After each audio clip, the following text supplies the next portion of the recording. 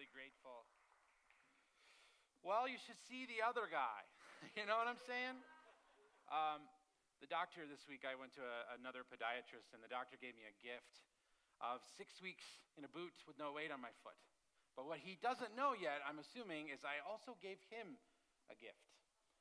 So, you know when you have to fill out the paperwork when you go to the doctor, and you have to say the same stuff on like 8 different forms? You know what I'm talking about? You'd think by now there'd be some way to put all that in there. So, on the question of race, it just said race, ? I thought, do I say what he's expecting me to say or something different? And I thought, because I'm at the podiatrist, here's what I said. Not very fast right now. So, I cannot wait to see when they're flipping through the chart and go, wait, so my race is not very fast right now. All right.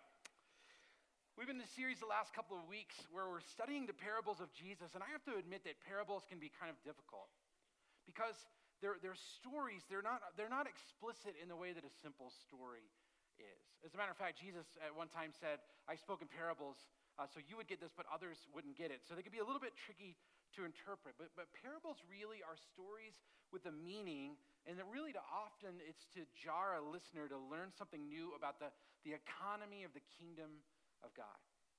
And they were a bit jarring to the original listeners. Remember, they heard them first because they challenged conventional wisdom at the time.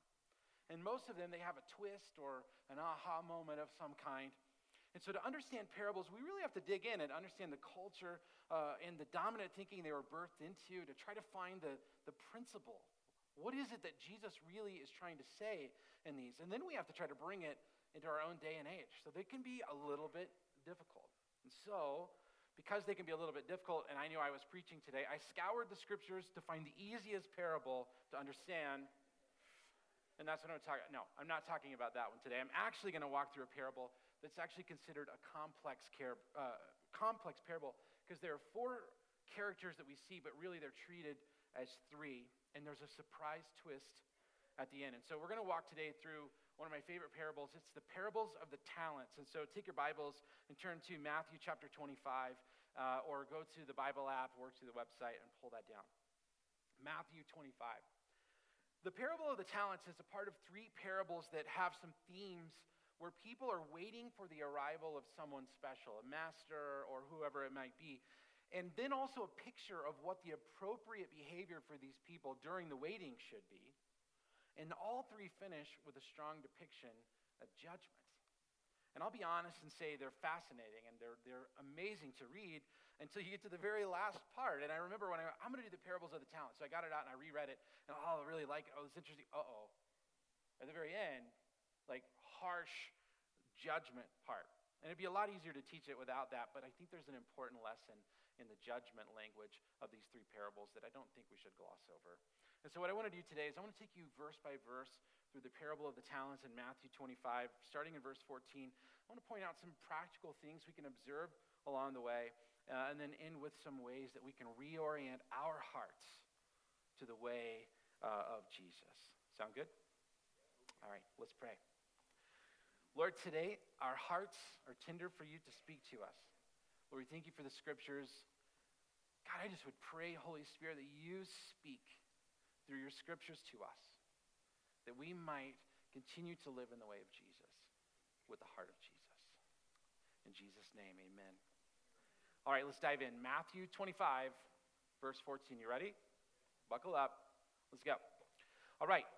Again, it will be like a man going on a journey who called his servants and entrusted his wealth to them.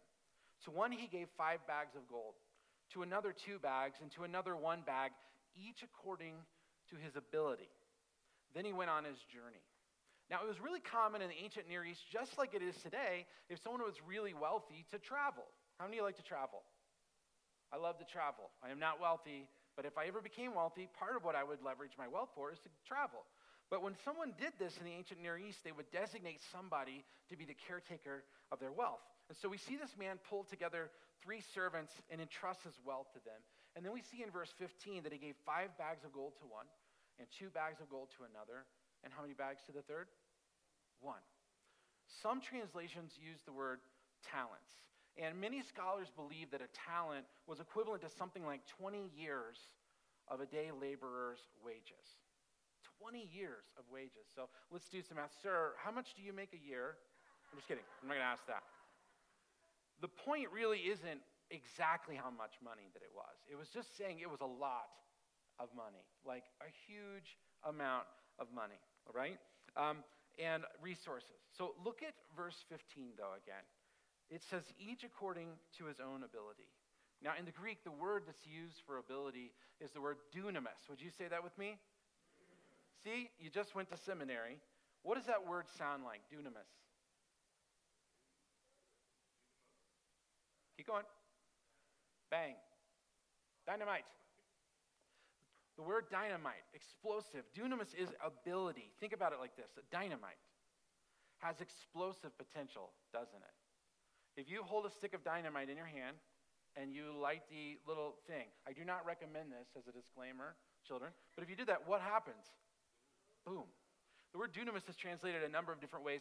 Talents, abilities, explosive potential. And it's almost like the master here is looking at the servants for their potential, their latent explosive ability, the ability they had to take something and do something with it. And here's the truth.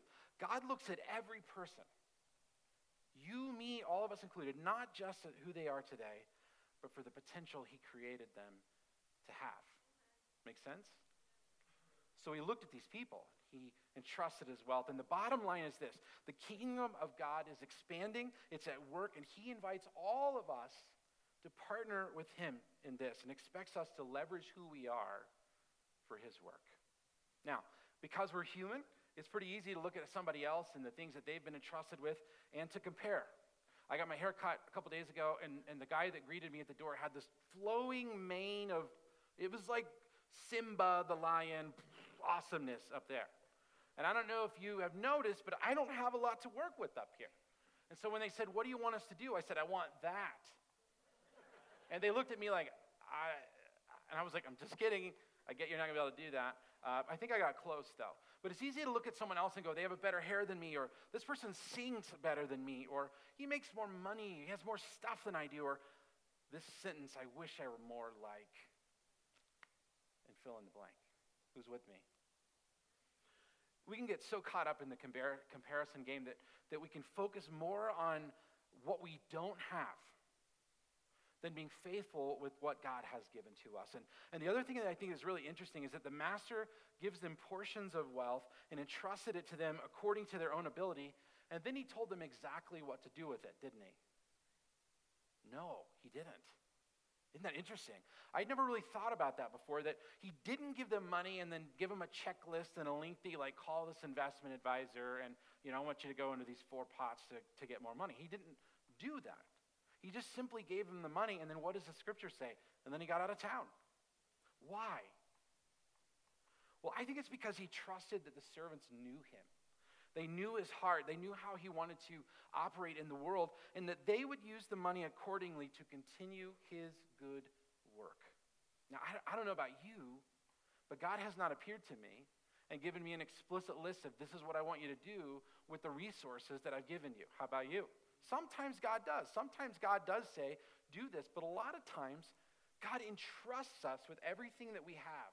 That's why when we do giving back, we say, every good gift comes from the Father. God gives us everything. And that's why we return a portion of the back as a symbol that everything we have is God's.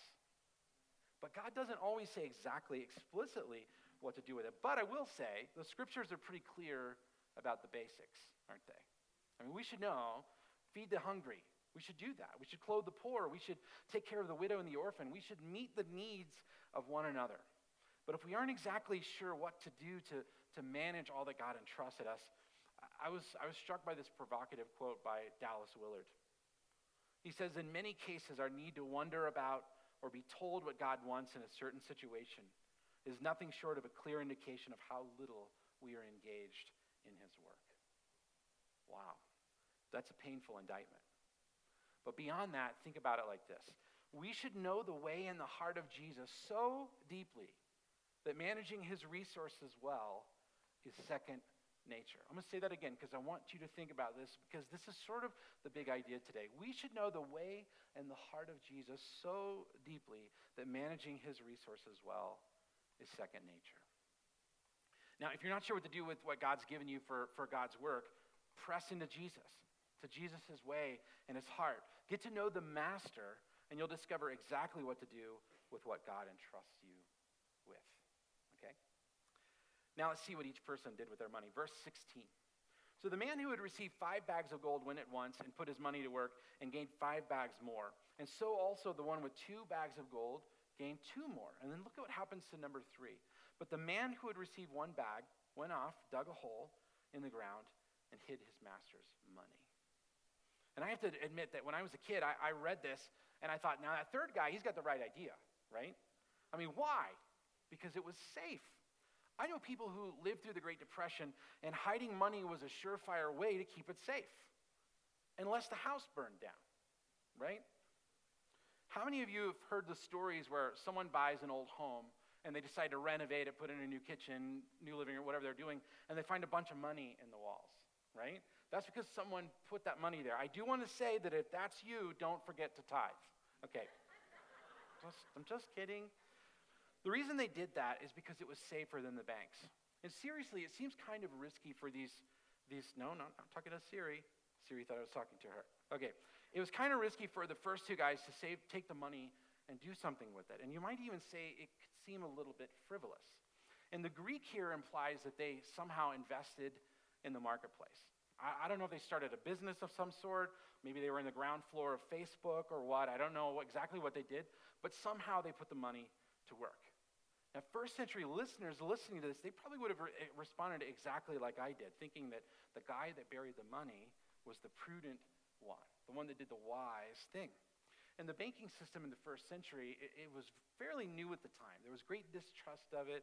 Some people believed that you shouldn't be putting stuff into the bank. And so most hearers probably heard this story and rolled their eyes at the first couple of guys and affirmed the guy who played it safe.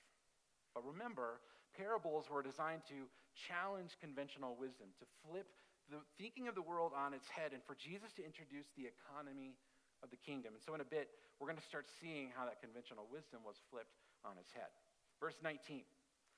After a long time, the master of those servants returned and settled accounts with them. And we don't know how long this was, but I will say this.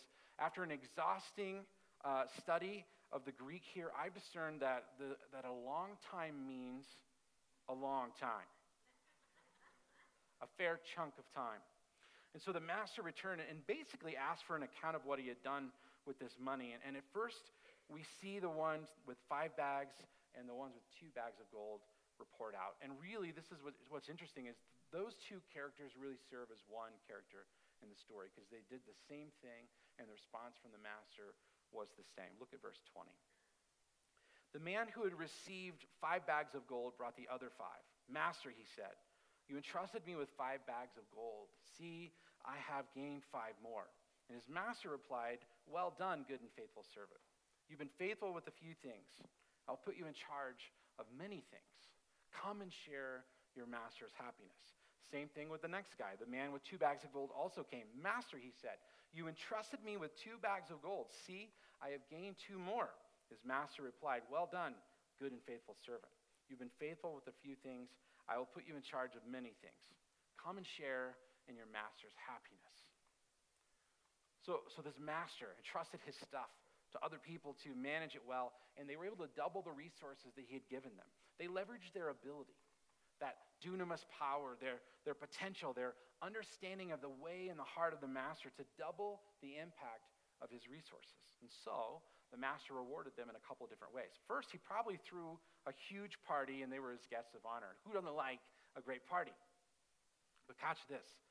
He also noticed that they'd been faithful to manage his resources well, didn't he? With what they'd been given, and so the master put them in charge of more. Now the message, the paraphrase by Eugene Peterson, says, from now on, be my partner. The Lucan account of this same parable says you've been faithful with 10 cities, essentially now rule over an entire region. Are you getting the picture? I gave you just a little bit. and you did well with it, and now I'm going to give you more responsibility, more ability to do that, because he trusted that their heart was rooted in his heart, and they doubled their resources for the good of his kingdom. Now, I'm sure like you, there are areas of my life that I think sometimes, like, God, why won't you just give me X, Y, Z to manage? I want more of this thing. Like, this kind of car, I'll manage that car really well, or this kind of house, or whatever it might be. And that especially happens for me when I see others around me having more than I do. And I find myself sometimes feeling jealous of what they get to do or manage. And if we're honest, I think all of us have been there at some point in our life. But if I'm honest, I can also point to areas of my life that I wish God would give me more responsibility and would give me more to piggyback off of. But I also know I'm not doing a real good job managing that thing. And if I'm not managing that little thing well, why on earth would God entrust his resources, precious resources, to me in that area of my life? I think it's important that we learn here and that we do an inventory of our own lives. If you want more, if you want to manage more, then manage what you have well and stop comparing what you have with what God has entrusted to someone else. Several years ago, I was in Bangkok working with the church there, and I had the privilege of touring the slums there. Now, the king of Thailand at the time, who's since passed away, had given a small strip of land right in the heart of the city to people there. And they were very, very poor. And as we toured, it was shocking. I mean, people lived in these tiny little lean-to shacks, and I found myself feeling so sad for them. I mean, kids were playing with, like, sticks in the dirt. That's all they had. They didn't have nice houses. They had these little huts that they'd put together with old tin and different things, and they'd set up their own, like, little marketplace. But the jarring thing was, as I navigated through this space and I saw what was happening there, I saw that people who had essentially nothing, according to our standards, were happier than most people that I know, myself included. And I saw how they cared for one another. I mean, they were experiencing community, friends, like I have never seen it before. They weren't all about stuff that they had. They were about who they had, the resources among them, and they were leveraging that for the good of this tiny little beautiful community. And it wasn't a situation where they saw us coming through like, Lord, couldn't you just give us more like this rich white person here? That's not what their posture was. It was them being faithful with what they had, including hospitality and kindness. And I will say that trip left an indelible mark on my soul. So I think we should all ask the question, how am I doing with managing what God has given to me? And I'm going to just encourage you to write that down. And to spend some honest time with Jesus, asking, Lord, how am I doing with managing what God has given to me? Now, hopefully by now it's clear that we have a responsibility to leverage the potential, the power, the resources that God has given us for the good of God's kingdom. But now let's pivot a little bit and let's look at the third guy, starting in verse 24. Then the man who had received one bag of gold came. Master, he said, I knew that you are a hard man, harvesting where you have not sown and gathering where you have not scattered seed. So I was afraid, and I went out and hid your gold in the ground. See, here's what belongs to you. Wow. You know, it's really interesting if you pull back just a little bit to see the perspective of this third person and how different his perspective of the master is from the first two. Did you catch that? He believed the master to be a hard man who harvested where he didn't sow or gathered where he didn't scatter seed. And his perspective of the master was completely different than the others. And you'd sure think that if the other two thought this about the master, if they saw the master the same way as guy number 3 did, they would have been far more careful with the money that they had been entrusted with. Does that make sense? It's like they viewed the master in a way that gave them the freedom to invest his resources. You know, maybe they felt safe with him, or maybe they felt like he trusted them, or that he really wanted the best for them, or maybe they felt like they knew his heart so well that they knew exactly what to do with the resources that were given to them. And it's clear from the scriptures that the third guy, he did not view the master that way. He thought the master was unethical and harsh and mean. And so his experience of the master was birthed out of the way he saw the master. I have a lot of friends who grew up thinking that God was angry with them. Anybody bold enough to say, I have felt that in my life at some point? Look around you. Look at all the hands coming up. And the people that felt like God was angry with them, the thing that's really interesting is that meant that their experience of God, was that of an angry God, always out to get them. The hammer's about to drop. Maybe you can relate. Last week Ryan said something great. He said, the way you see yourself shapes everything else. And I agree with that 100%. And what I want to do is expound upon that, because make no mistake here, friends. Listen, our theology of God will greatly impact how we experience God. Take a picture of that, write it down, and chew on it. Our theology of God, the way we see God, what we believe to be true about God, will greatly impact how we experience God. And if the gospel is simply God is angry and wrathful toward us because we're sinners, unless we pray some sort of sinner's prayer and accept Jesus, it's easy to form an opinion that God is an angry God. And that presupposition influences how we read all of the scriptures, especially the Old Testament. So when you see people saying the Old Testament God was really, really angry, but then Jesus came and now God can be nice because of Jesus, that came from their perspective of who God is. Does that make sense? My grandma gave me a Bible when I was 10 or 11, and I sat in my room and I read it, because I'm a nerd, from cover to cover. I wasn't going to church regularly, I just read the scriptures. And from reading it, I formed this idea that God was loving and loved me unconditionally, that God invited me into a relationship with him, into the family of God, so to speak. That's sort of the conclusion that I came to on my own. And it wasn't until a few years later, when I started attending church regularly, that I started hearing how mad God was, and hearing how much God hated sin and hated sinners. And that was some of the language that I heard, and it was perplexing to me. I couldn't get it. And it wasn't until even years later, as I've been a pastor now for almost 23 years, listening to story after story of people whose image of God is one who's against them. I want you to look at this popular meme that's been posted. It says, this is Jesus. Knock, knock, who's there? It's Jesus. Let me in. Why? I have to save you. From what? From what I'm going to do to you if you don't let me in. This is how so many people see God. And it's funny, but it's sad. If the gospel for people is simply a get-out-of-hell card versus an invitation to the beauty of God's kingdom, no wonder they have a short-sighted view of their responsibility within the kingdom of God. I'm going to say it one more time. Our theology of God will greatly impact how we experience God. Some of my charismatic friends, they seem to have this insanely intimate experience with God. How many of you know someone who is a charismatic person? Or maybe you are. I have so many friends that judge those people for them being all about the experience of God. But I've often wondered, even since I was a child, if the reason we don't experience God fully is because our theology of God is so limited. And for those who experience God more fully as a loving, generous God, it's because that's their view of God. The first two people clearly defined the master, saw the master differently than the third, and their view of their master defined their actions. They took risks, and they were rewarded, and the last one played it safe. And let's turn and sort of see what happened. And this is where the twist happens here. Now remember how I said parables have a twist that rattles people and shifts their perspective from the economy of the world to the economy of the kingdom. Remember that part? Now we're at the point in the story where we see the twist. I mean, listeners would probably already be going, wait a second, when they realized that the risk takers were rewarded so heavily. And then it gets really crazy. And let's look at the master's response starting in verse 26.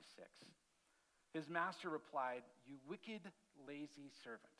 So you knew that I harvest where I have not sown and gather where I have not scattered seed. Well then, you should have put my money on deposit with the bankers, so that when I returned, I have received it back with interest." Holy cow, like what a response. This is the verse that when I got to this, I went, I don't want to preach this. What's the verse about Jesus and the little children? I want to do that one, okay? This is a little bit difficult. I love how Eugene Peterson in the message, he has this poetic way of unpacking this, and I think it's a great way to see it. I'm going to reread this from the Message paraphrase. The master was furious. That's a terrible way to live. It's criminal to live cautiously like that. If you knew I was after the best, why did you do less than the least? The least you could have done would have been to invest the sum with the bankers, where at least I would have gotten a little interest. Do you see it? The master never says, you're right, I'm a terrible person. He doesn't say it in Luke either. The master doesn't say, I'm the horrible villain that you said. He simply piggybacks off what the third person believed about him. And the master is essentially saying, look, if you really believe that that's who I was, why didn't you at least try to get some kind of safe results by putting it in the bank and getting a little bit of interest? You knew I would want some sort of return. Why wouldn't you operate that way? And see, the third person's view of the master was so limited. It was so skewed that he chose to play it safe, to not live out the economy of the kingdom, but to live with scarcity thinking, and that caused him to be punished for it. See, people with a ton of baggage, and we all have baggage, we all have pain, we all have family of origin stuff, we have all these things that influence how we see our master. Did you know that? And when we have that, and we don't deal with it, we view the world through the lenses of our stuff. Someone once said, if you don't transform your pain, you'll transmit it. If you don't transform your pain, you'll transmit it. And often we project onto others and we vilify other people. And I've seen people play the constant victim because they're not being honest about how the condition of their heart influences the way they see other people. And they unfairly vilify other people because of the lens that they're seeing people through. And we do this to God too, don't we? Often we make God into our own image of God instead of seeing God for who God really is. And seeing God incorrectly can lead to a really miserable, empty, scarcity-oriented life. And look what the master said about this. Verse 28. So take the bag of gold from him, from the one who buried it, and give it to the one who has 10 bags. For whoever has will be given more, and they will have an abundance. Whoever does not have, even what they have, will be taken from them. And throw that worthless servant outside. That's harsh language. Into the darkness where there'll be weeping and gnashing of teeth. And this is some of the hardest, harshest language we see Jesus say. He's essentially saying this: my will is going to be accomplished one way or another. The kingdom economy will be established. The good news of the shalom of the kingdom is going to happen. And those who manage the resources I entrust them, I'm going to give more to them because it's so important to me. From my character, who I am, what I've established since the dawn of creation is healthy and shalom in this world. I'm going to give them more to do that. But the one who lives with a scarcity mentality won't receive the best of the kingdom and will be judged accordingly. Again, I think Eugene Peterson translates this beautifully. Take the 1,000, he says, and give it to the one who risked the most. And get rid of this play it safe who won't go out on a limb. Throw him out into utter darkness. It's clear to me that God's economy of grace, of the kingdom, is quite different than the world's economy. And hopefully you're seeing that by now. Read Ephesians 5. Ephesians 5 is such a beautiful passage of Scripture. And Paul sort of gives instructions on how to live in the way of Jesus, with the heart of Jesus, in a dark and hurting world. And he uses this language of make the most of every opportunity because the days are dark. He's calling us as followers of Jesus to leverage everything we have to push back darkness and to bring the kingdom down here as it is up there. So what I want to do today, I want to end by unpacking 4 things to chew on, that we can chew on and learn from this in order to be who God created us to be and to live out the way of Jesus with the heart of Jesus. And I want to encourage you to write these down and to put them in your heart and to process these in the week to come. The first thing I want to challenge us to do is to make sure our view of God is healthy. Make sure our view of God is healthy. If God is the angry, mean taskmaster, I'd love to invite you to consider maybe another way of looking at God. And the best picture of God that we have is what? Louder. Jesus. Jesus. In the beginning was the Word. The Word was with God, and the Word was God. What happened? Jesus moved into the neighborhood, right? Jesus is the best image we have. And I love how Pastor Brian Zahn says this. He says, God is like Jesus. God has always been like Jesus. There's never been a time when God was not like Jesus. We have not always known what God is like, but now we do. What if we were the kind of church that was so immersed in the life and the teaching of Jesus, so familiar with his way and his heart that we read all of Scripture through that lens? What if we allowed the words and the teaching of Jesus and his character to define our image of who God is and what God is like? So for some of us, reorienting our heart in the way of the kingdom starts by changing our view of who God is. The second thing, and this one feels a little bit uncomfortable probably, but that is get to know who God made you to be. I took a personality profile test about 10 years ago that absolutely changed my life. And I always felt like I was wired a little bit different than other people, and that people sort of put me in a box, and that drove me bananas. And I was like, I wish I could just go to like some kind of psychologist and get an interview, and they would print out this report, this is you, like a robot or whatever. And but what I wanted to know is like, how am I wired, and how do I see the world, and why, and how can I best contribute to God's kingdom?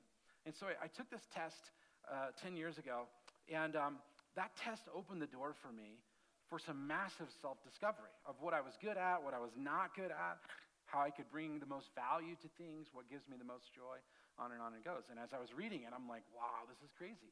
So I started learning a lot about myself. Fast forward a couple of years, and I was in a season of my life where I was really into screenwriting. I was into screenwriting and filmmaking, and I was entering competitions and writing sitcom pilots and doing all these sorts of crazy things. And I have a friend of mine who wrote this film, and he was making this film, and he called me and he said, would you like to come to the set of this film for 3 weeks and be sort of our social media documentary, and like come and like post on Twitter and Facebook or whatever about this, and sort of keep people in the loop. Behind the scenes, like on the set, taking pictures and posting it and getting people excited. It sounds pretty cool, doesn't it?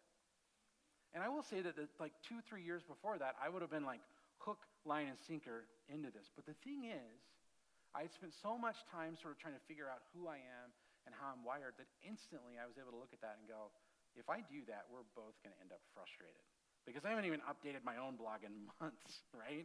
Okay, so I didn't have to think about what the right thing to do is. I knew myself well enough to know that that clearly wasn't where I should be investing my time.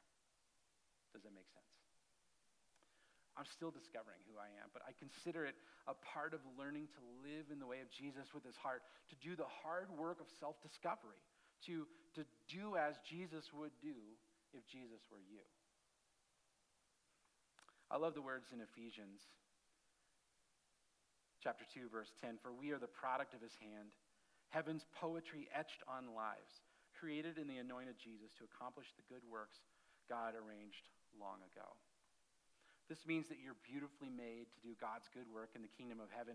And I so want you to get to know who God made you to be so that you can accomplish the good works God arranged for you long ago. And it's clear to me that God's desire is that we so know the heart of Jesus and the way of Jesus so intimately, and how God has wired us so intimately, that making decisions about what to do with our time and our money and our finances and our energy and all that sort of stuff would be absolutely obvious. And some of us, we've got a lot of work to do in this. Believe me, I know. I've worked with a lot of people over the years who have no clue who they are. I just don't know who I am. I don't know what I'm good at. I don't know why I'm here. Maybe you can relate. And so maybe for you, you should take something like the Enneagram or Myers-Briggs, or maybe you should pursue getting a spiritual director or a coach or something like that. And I will tell you that our team here at South is really committed to doing our part to help everyone in this room and everyone that's a part of our tribe become aware of who God created them to be. And we've been working really hard behind the scenes on some things we're going to roll out this fall that I'm losing my mind excited about, that I think is going to help people discover who God made them to be so they can partner in the very best way with God's mission here at South. Who's excited about that? So we should reframe how we see God. We should learn to see ourselves. The third thing is we should put our faith into practice. Years ago, I went through this obsessive time reading the scriptures, and I listened to all sorts of verse-by-verse teaching everywhere I went. I was listening to these different teachers, and I bought all these commentaries, and I did exhaustive studies of books of the Bible, and I mean, I could just unpack the Hebrew and the Greek and all this sort of stuff. I knew a lot. And one day, my friend Clay took me to lunch, and he looked at me right in the eye, and he said, Larry, you're getting spiritually fat. I had the same reaction. I was a little bit taken aback, but he went on to tell me that he had been observing this process and that I knew a ton. I was listening to sermons, man. I was exegeting the scriptures. I could tell you all this crazy stuff and all these commentator sort of theories and all this sort of stuff, but that it was time for me to leverage what I knew into action, into allowing God to use me for his glory. And I will say that that conversation changed my life. And it helped me realize that just showing up on a regular basis and listening to great sermons and reading the Bible all day long isn't all that following Jesus is all about. And just like in the earlier parables, the one who's rewarded here in this story are the people who put in the effort, who are at work when the master returns. Those are the people who put in the effort. And I firmly believe that the economy of the kingdom of God is one that seeks to leverage God's resources for maximum impact and to put our faith into action. And so, church, look at me. I want to say, if God's blessed you with just a little bitty bit, then use a little bitty bit you have for God's glory and for his kingdom. If God's blessed you with a lot, then use a lot you have for God's glory and his kingdom.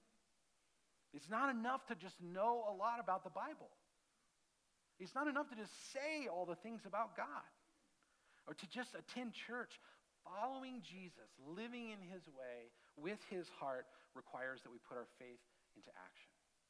That we love one another, that we serve one another, that we put others before ourselves, that we stand up for one another, that we're a voice for people who don't have a voice, that we are generous and kind with one another, and that we seek to bring God's shalom, listen, into every facet of creation for God's glory and for the benefit of every single person.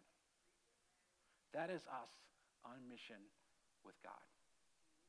Now, for those in this room who are saying, well, that sounds a lot like works, I really appreciate that. And I'm going to go to Dallas Willard again, because he's smarter than me. And you can't argue with Dallas Willard. So here's what Dallas Willard said. We might say this is dangerous because it could lead to works. But listen to what he says. Grace is not opposed to effort. It's opposed to earning.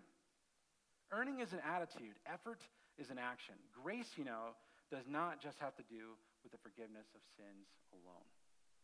Our effort doesn't earn favor with God. It's not about now because we did all this stuff, now salvation is secure. That's not what it's saying. It's simply the outworking of our faith, and it shows that we are choosing to partner with God's mission in the earth.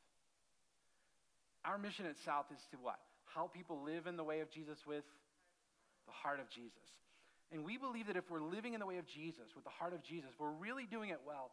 We'd be consistently growing in being with Jesus, spending time with Jesus. We'd be consistently growing and becoming like Jesus. That people would look and see us becoming like the Jesus that we see in the scriptures. And we would consistently be growing and doing as Jesus did. That's the picture of what our mission statement looks like in your life. And we're going to work really hard. We're working hard. We are excited to pour more gas on this to help you be very clear what it looks like to live in his way with his heart, to become like Jesus, to do as Jesus did, to live out our faith. That's the way of the kingdom. And finally, the fourth thing, don't be afraid to take a risk.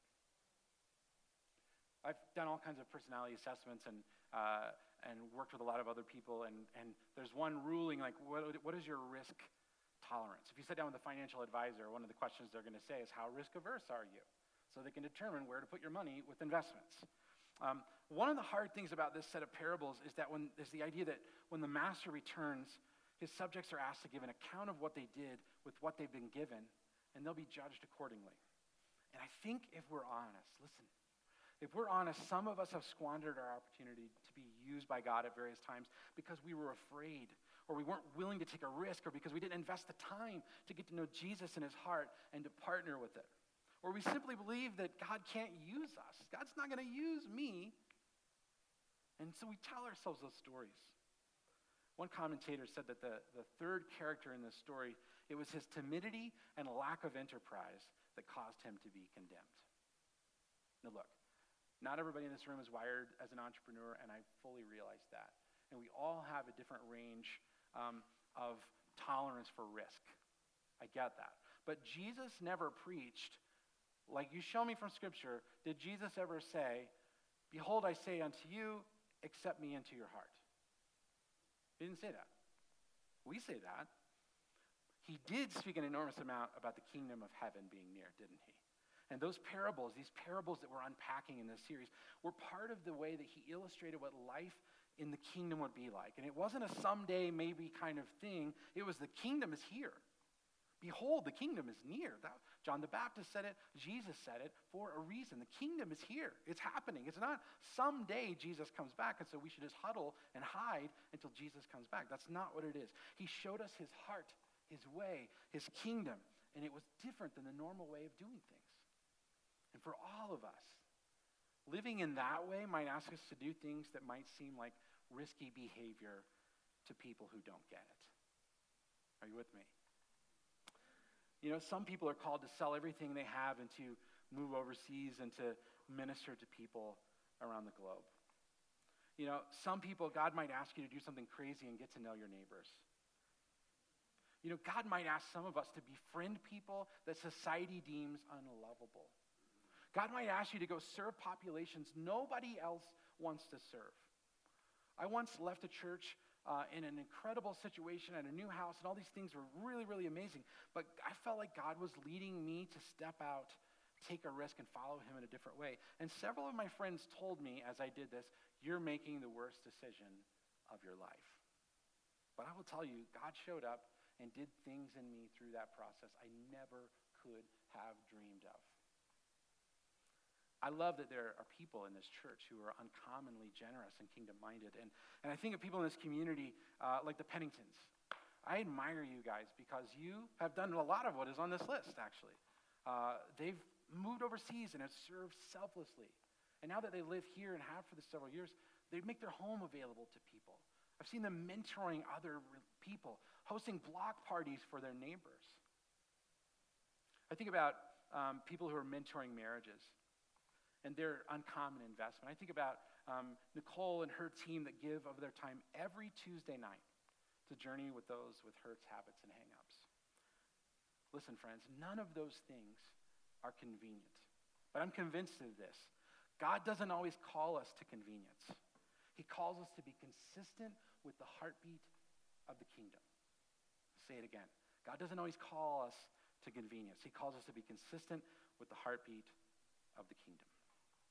So I want to say to you, South Fellowship Church, you're going to hear a lot from me on this stage and from others on this stage, inviting you to bring your best self to this church and to this city and to this world.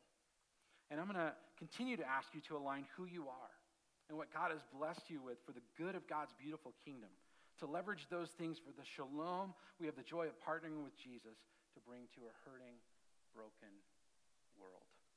Imagine if we were the kind of church that took so seriously the call to get to know Jesus intimately enough to get to know who God's made us to be so intimately, and to pay attention to our hurting, broken world around us so intimately that we leverage everything that we had to be used by God and to let his kingdom come.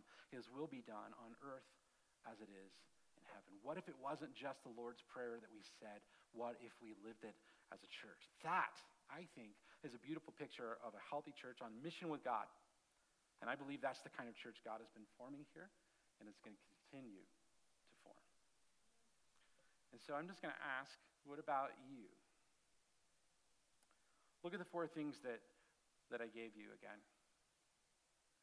I want you to ask yourself, what is one step I can take this week to leverage what God has entrusted me with for his kingdom?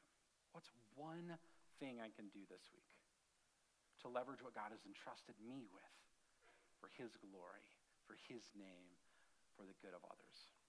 Maybe it's spending some time reading the Gospels, seeing the character, the nature, the teaching of Jesus, and reorienting yourself to who God really is. Maybe it's taking some personality tests or getting a life coach or a spiritual director and doing some discovery about who you are and how God's wired you and how God wants to use you. Maybe it's taking steps to put your faith into practice. And maybe for some of us, as scary as this might sound, it might be taking a risk. Let's pray. Lord, I love that the scriptures are so challenging sometimes, even though it's scary. I love that you invite us into something so compelling and so beautiful. My prayer today, God, is that you would speak to this community about who you are, who we are, what you want us to do, and how you might allow us to leverage everything we have for your good name, for your kingdom, for the hope of the world. I pray you'd give people in this room wisdom. Wisdom to know what step to take. That they might see themselves through your eyes. That the lenses that are smudged and seeing things incorrectly would be wiped clean. That the economy of the kingdom, the economy of grace would be the economy we all submit to under your lordship, Jesus. Lord, it's our honor to serve you, to follow you. We ask all these things in the strong and the powerful name of Jesus. Together, this beautiful church together said. There's one more thing I want to give you before you go. Inside your service guide or on your chair is this card for stories, and we're spending this whole month looking for your story. We know we hear from people that God is moving in their lives, maybe through a sermon series or through a small group or through Celebrate Recovery, or maybe it was from an event, whatever that might be.